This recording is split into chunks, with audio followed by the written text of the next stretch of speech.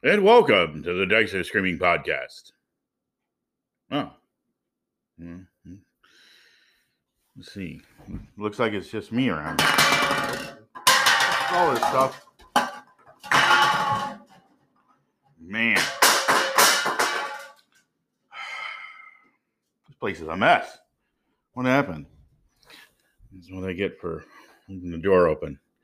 Well, hey, it's just me again. It looks like it's just me, Randy. So, welcome. I guess got a little bit of a mess here to clean up with, I guess. Oh, man, what happened? Yeah, well, it looks like that Warduke fella came by, and boy, did he leave a mess. And just beer cans, empty tankards. Well, anyway, I guess we'll clean up and see what he's talking about, huh? You know, somebody's been through my solo book collection. My Lone Wolf's all over here, and some other books, too. Yeah, it looks like he was talking about solo gaming. And, well, since it's just me, I guess I'll take my turn at it. What I gather, it looks like he just went for a larger, broader topic. Just kind of shooting from the hip. I guess that's what Warduke does. But, solo gaming. Yeah, we've been talking about it for a while, both me and Mike.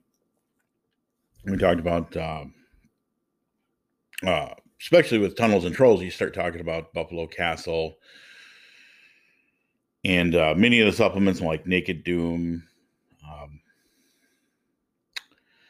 There were a great number of modules that were published, and they were pretty short things you could do in about a couple hours and roll up a character and have yourself a good old time. Besides the obvious jokes of playing with yourself, a lot of times when a game gets canceled, you find yourself pretty much on your lonesome. Solo gaming was a good way to get your fix, especially before a lot of computer games came in. And we're going to be talking about that, I guess. Might as well just throw right in. Delving right into it head first, I also want to, before we really get in there, I guess I should preface it with a little bit that we will be getting back to normal next week. Mike's on the mend. He got a little bit of the dose of COVID. And while he's doing just fine, he's still self-isolating. He talked to him earlier this week, and he spoke about having a little bit of the COVID brain. So we'll take it easy on him next week. So as he's on the mend, he should be out of it, I think, in a few days. And so we'll be back to our normal schedule. And then we'll be picking up with the meta of TSR. So that'll be next week's episode. We had a lot of stuff to cover with that. And so hopefully that will be something we can just dive right into and just tear it up. Get back into our normal two-person format. So while I get you... What? My phone's blowing up. Who's this? Oh, it's Jason. All right, I'm going to take this call, and I'll be right back. Jason's calling, so let's listen in. Hey, really enjoyed your podcast on solo games, and just want to say that I spent many an hour as a solo gamer as a kid, doing a lot of the things you talked about, the Tunnels and Trolls games, the other series. Iron Crown Enterprises put out a series of books for MERP, for Middle Earth Role Playing. There's a really simplified version of Middle Earth Role Playing, and there were a series of those books that I played, and there were a bunch of them out there, but lots and lots of fun. Really enjoyed them, and of course the other most maybe the one most gamers of our age have experienced were in the Beck Me, in the Menser Basic set, in the player's book, we had the really short learning scenario there where, we first meet a fair cleric who's taken from us too soon. Take care. Talk to you soon. All right. Well, hey, thanks a lot, Jason. Yeah, thanks for your insights. Yeah, I think he neglected to mention Token Quest. That was the Middle Earth role-playing books by Iron Crown Enterprises. But I'll pick it up from there.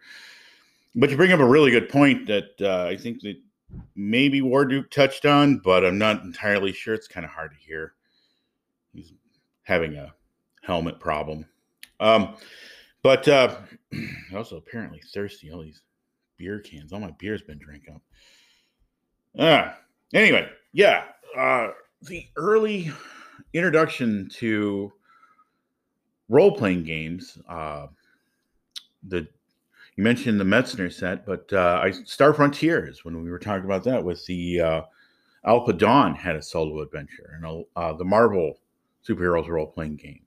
TSR wasn't alone in that. A lot of others had did it before, obviously Tunnels and Trolls, but a few others had tried to do the pick your own path sort of way to teach you with some dice mechanics and the basics of the game, so you can kind of self-learn.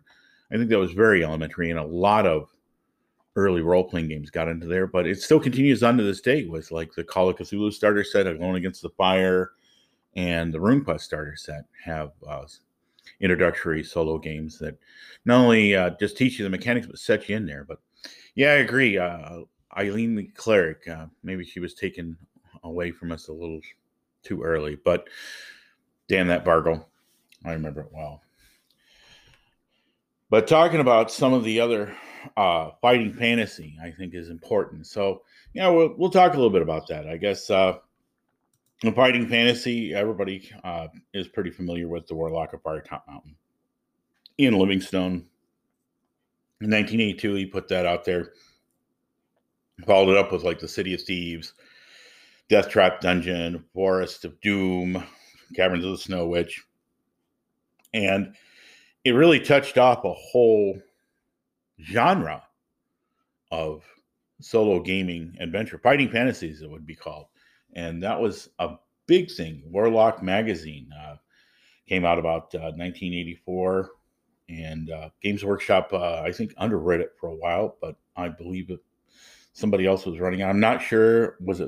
I might be confusing it with Imagine Magazine, but this was a big thing with people that each issue featured a new solo adventure and talked about other solo adventure and fighting fantasy genres where you would create a character with dice, equip them with a modicum of gear, and then start out on your quest. And mostly they were one shots. They were like one and done. You did this. Maybe you could transfer your character. That was a continuity thing. And there was a lot of mini adventures that were featured in here. And I collected a few of them, although preferentially. But that time I was playing with a group, and I guess I was blessed by the fact that I've never really had a long gaming experience without a group of players to DM for or game with. So, but it is worth mentioning that it was more popular perhaps in England. I think the remoteness and some of the situations of finding other gamers, especially in the early 80s, was a monumental task to get a group and find a regular game to join with. So it was a big thing. And I mentioned that Warduke talked about Lone Wolf. Yeah, the books are laid out here. So Lone Wolf was like a really big thing because you transferred from one character, from one adventure, you transitioned and sort of leveled up your character to the next, getting more gear and better items to face more difficult challenges. But it was an overarching storyline, and it was rather engaging, and a lot of people got into it. Mongoose Games would later publish the game book source material for a role-playing campaign. So where, you were all Kai Lords or various incarnations of them. And the Kai Lords were kind of like ranger lords that they kind of kept the peace and held back the darkness. And so you fought, the typical allotment of opponents, goblins and orcs and other such nasties, plus a lot of new things that were interesting and diverse. So it was just natural that people would want to put that into a role-playing game. But I think he pretty well touched on that. And one of my personal favorites is Steve Jackson's Sorcery, which was a 4-part adventure series, which, again, just like the Lone Wolf series, not to be confused with Lone Wolf and Cub. Lone Wolf lets you transition your character from one adventure to the next. Ostentatiously, you could join mid-stride. You can just pick up any of the Lone Wolf books and start playing. But Sorcery is meant to be played in its 4-book format. And one of the big things is that as some spells like called Zap or Hot, which was a fireball, Um, they gave you a small selection of 3-letter words to choose from, and you were encouraged to choose these without consulting the spell listings. So you would have to have those memorized personally to cast them. And if you didn't, then, obviously, if you don't know what it does, you were kind of penalized for it. That was your range of spells. Some of them, like a gob, required goblin teeth, so you needed spell components for that to cast it. But you could choose to be a wizard or a warrior, and you got to choose the ability to call in your patron goddess, Libra, once per adventure. The goddess could perform a range of services, but mostly restored lost skill, luck, stamina points, or cured a curse, or provided an automatic escape from that situation if you hadn't used it. So again, it was kind of the honor system. And that's a big thing with these games, is that they use dice, but they often had a mechanic where you could just consult a page and it would have like a little dice symbol on the side if you were without them. But yeah, you would sit there and just roll out the combat, and then when you were done, record any loot or injuries, or if you didn't survive, you create again.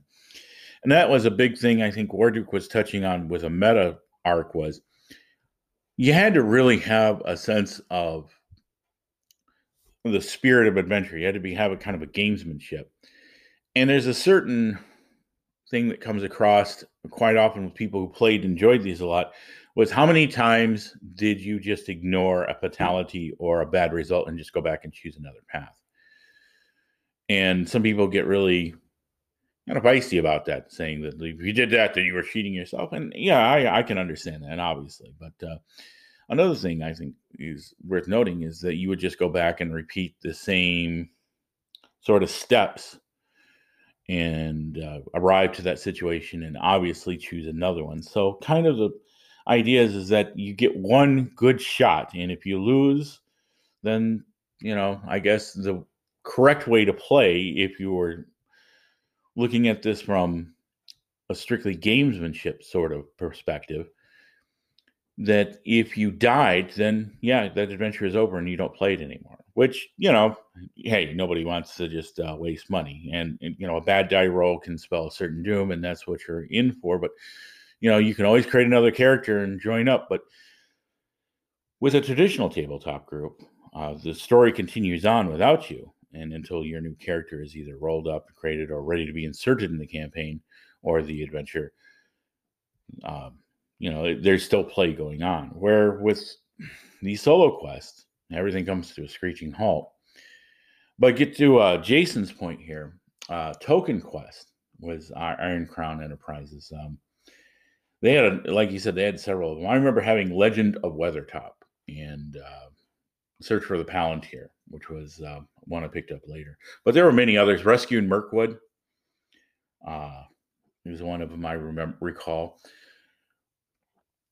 But there's Night of the Nazgul, Legend of Weathertop, Treason at Helm's Deep, Spy in Isengard, Murder at Minas Tirith, Mines of Moria. And that was about it. But yeah, those were really well packed because, again, they were working off of the rich environment of the Tolkien universe. And that's a big draw. But they never seem really to hit hard. Ones that, of these types of adventures, MERP was, it was a dumbed down system, if you want to, or stripped down, if you want to be more polite. But MERP was kind of one of those systems where, it was already Rollmaster light.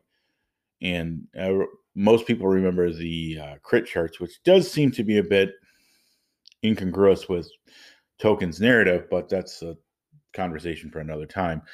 I would more or less put it as it was made to be playable quickly and easily, and it was fun.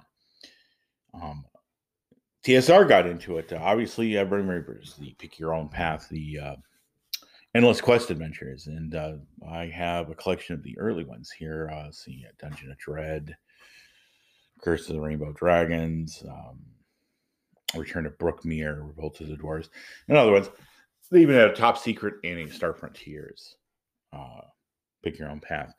But these were pretty much, pardon me, these were well illustrated, and they were fun to play, but they didn't require any dice. And basically, if you made a bad move and ended up bad, is oh well, so what? Just start over. They had a lot of replay value, which I would submit that all of these do. Getting back to the earlier topic about what you do if you just die in one of these game books and set it aside.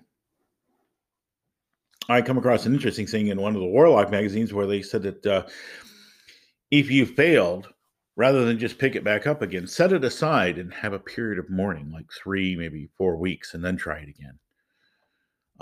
That was one thing that they said. It's like, set a kind of moratorium and let your character rest in peace. That's an interesting thing. And then, have a graveyard populated by your player characters. That's kind of a fun way of looking at it. And with the AD&D solo adventure books, though, they did take take a full-on approach.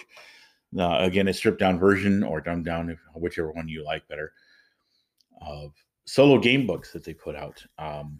These involve rolling characters and creating them. They usually gave you a option to play. This is what you're playing. They had a little character written as a bookmark that you could put in there with everything provided, and then you would just start rolling. So sometimes you'd be playing a wizard, sometimes play a warrior. A couple of them let you create a few from a limited option. So, you could be a ranger one day, and then the next game book be a magic user. And those played out pretty much as you would think. You had a selection of spells and abilities and options peculiar to that character. So it was pretty much a D&D solo adventure, and also a mention to some of the dungeon magazines that had solo adventures in them. Go here, pick this page. But AD&D solo adventure books, or the adventure games, they kind of get a little bit of a pass because I think that TSR at its time, that was they were hitting the end run of first edition, and they were trying to make the best of what was out there in the markets. And I don't think that there was any way to for them to avoid the obvious that, hey, these were successful and they wanted to get on it. And let's talk about one of the hidden gems there. Joe Deaver also did a post-apocalyptic the Highway to Hell is one I have. I don't know what the one right off the top of my head is. What these were, but they were still the same way as Lone Wolf. You were an apocalyptic survivor in a post-apocalyptic world, trying to make your way with your vehicle and other items that you would scavenge and acquire and get. So those were pretty popular, and also Ian Livingston did Highway of Death and a couple others that were outside of the sword and sorcery genre. But another one that was kind of popular, Wizards, Warriors, and You, where you would play either the wizard or the warrior. And that was a pretty fun series. There was quite a few of them. They made the usual rounds in bookstores and other places where you could find most of your adventure gaming. These were fun little ones to play, and they were pretty much dice generated, but also your options and your abilities were factored in on your choices. So there was never a wrong character to play, but there was always a right decision to make or a right play to make at the right time. Where the warrior had more martial options, was easily able to overcome adversaries. His lack of magic did stop him, but grit and determination will see us through anything, I guess. And the wizard, not a slouch in fighting, relied heavily on magic to solve problems. So hey, good on that one. If you find any of those are fun ones to pick up. I guess now we're talking about the moldy oldie stuff. Let's get out of that and talk about how solo gaming kind of moved on.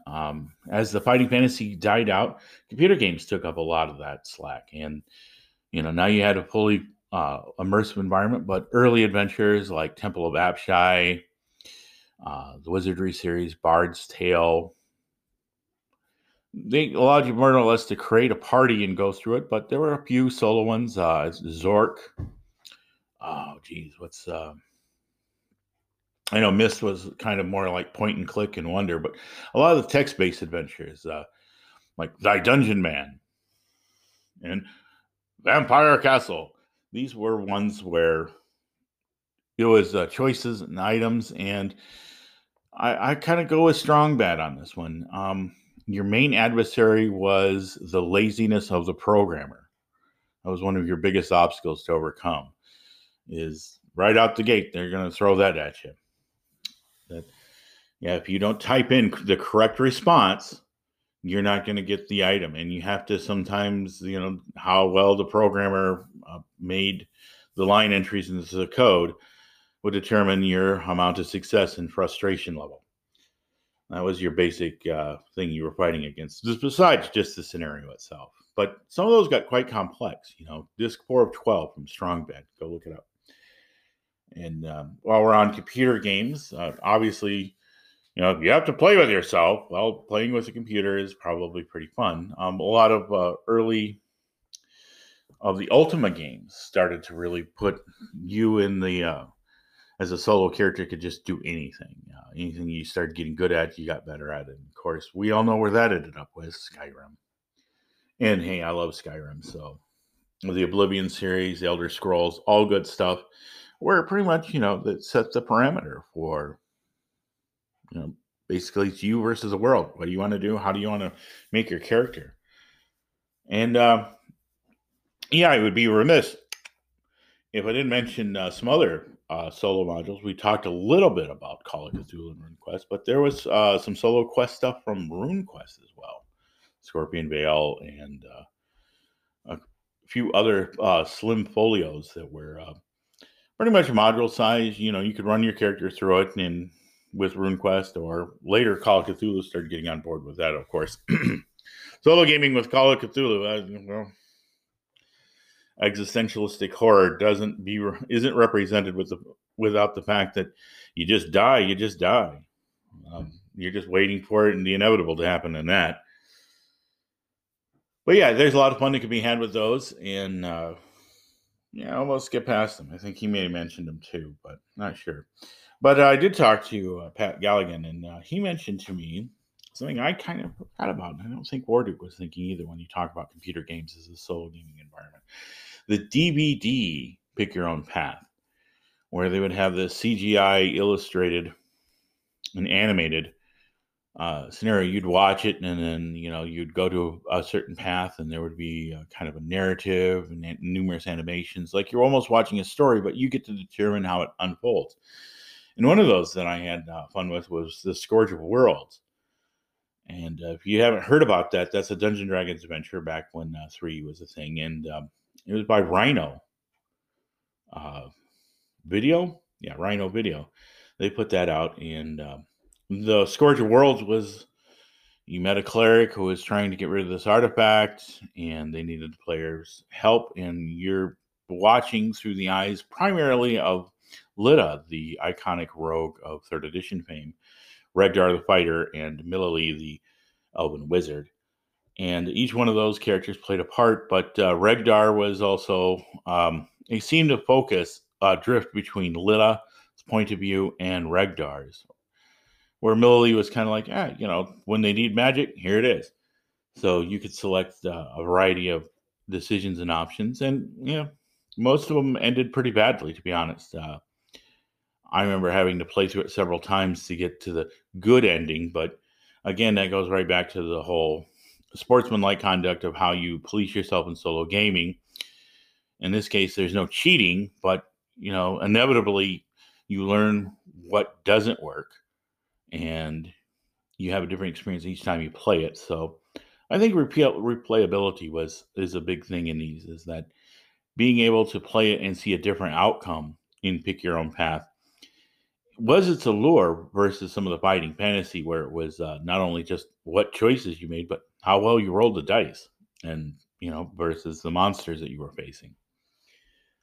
One of the strange things, as a side note of that, is that there's a lot of miniatures for Lone Wolf that were made, and some I've noticed with some of the new reissues that they have miniatures for the fighting fantasy series. And I kind of always scratch my head at that, like, well, it's kind of cool to say, hey, this is what my dude looks like. This is my character. And yeah, it's fun to paint up some of the monsters. But if you're not really into painting miniatures, I don't know. maybe. I would see it as basically getting a lot of replay value out of these miniatures because you could use them in a normal tabletop game, make up some stats and stuff, and have fun with that. But I guess that's a kind of a horse of a different color when it comes to miniature and solo gaming. You're almost getting it off into weird territory. So I just think I'd mention that. I think that a lot of people, when they remember their solo gaming days, like to think that, excuse me, that there was a lot of fun to be had, but in the end, you were still kind of left by yourself. I mean, you could try to retell it, but then the adventure you had to other people, and if they were really interested into that, yeah, they might have an enjoyable conversation, make some friends. But for the most part, you probably get asked to leave the restaurant when you're trying to talk to the clerk about your amazing solo quest adventure through Death Trap Dungeon, where you managed to defeat the uh, lich at the end, and you managed to kill him on your first try. The guy can start. This is a Wendy's, and ask you to move politely on or finish your order. But I can't, of course. There were groups that shared their experiences and would meet regularly, which I guess the hope is that a lot of these people who made these games and wanted the ability to, hey, be able to play without a dungeon master through a kind of a pre-programmed dungeon, which, let's face it, dungeon is kind of a railroad. You can either go left, right, or straight ahead, or open the door, or search for traps. Those are options. But if you wanted, that may be in the text, but if it wasn't a part of the adventure, you couldn't do it. We're in even a dungeon environment where all your options are kind of scripted out anyway. You just, where you're at and how you choose to do it are your main factors of navigating through that. Those are your tools. You can get inventive and do something different. And like, find a barrel out of a storeroom and roll it down the passageway to see if there's any pit traps. Hey, increased chance for wandering monsters and waste a lot of torch time, but gets the job done, right? That's not really available in these books. And I think that while there's a certain level of teaching going on in these early introductory adventures in some like the D&D set that Jason mentioned, it also goes to say that there's a lot going on with the idea that you only have a certain amount of options available to you.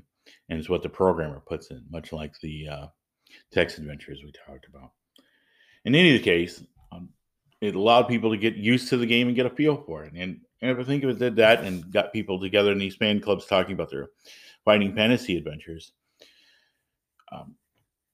so much the better. But a certain core of me is like, hey, if you're getting together and meeting regularly to share adventures of your fighting fantasy, hey, how about breaking out a copy of Warhammer Fantasy Roleplay and let that take over?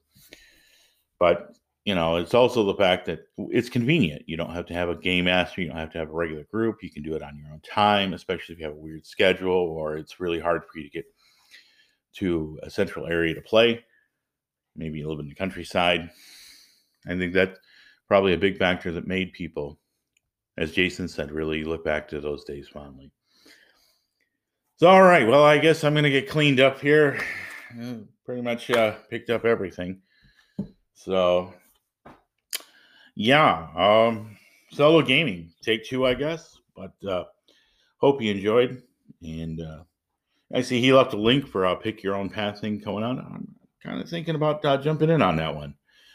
And also a shout out to Dan Simona of Wizard Tower Games here in Battle Creek. He funded his D20 delving. And speaking of times when your DM isn't able to show up or you're short a few players, that's fully funded now. And so it looks like that's going to be happening. So if you haven't jumped onto the new restart of it, get out there, put your pledge in, get yourself a copy, and support a local friend. So Don's a great guy, and this will be out in November, according to him. So looking forward to it.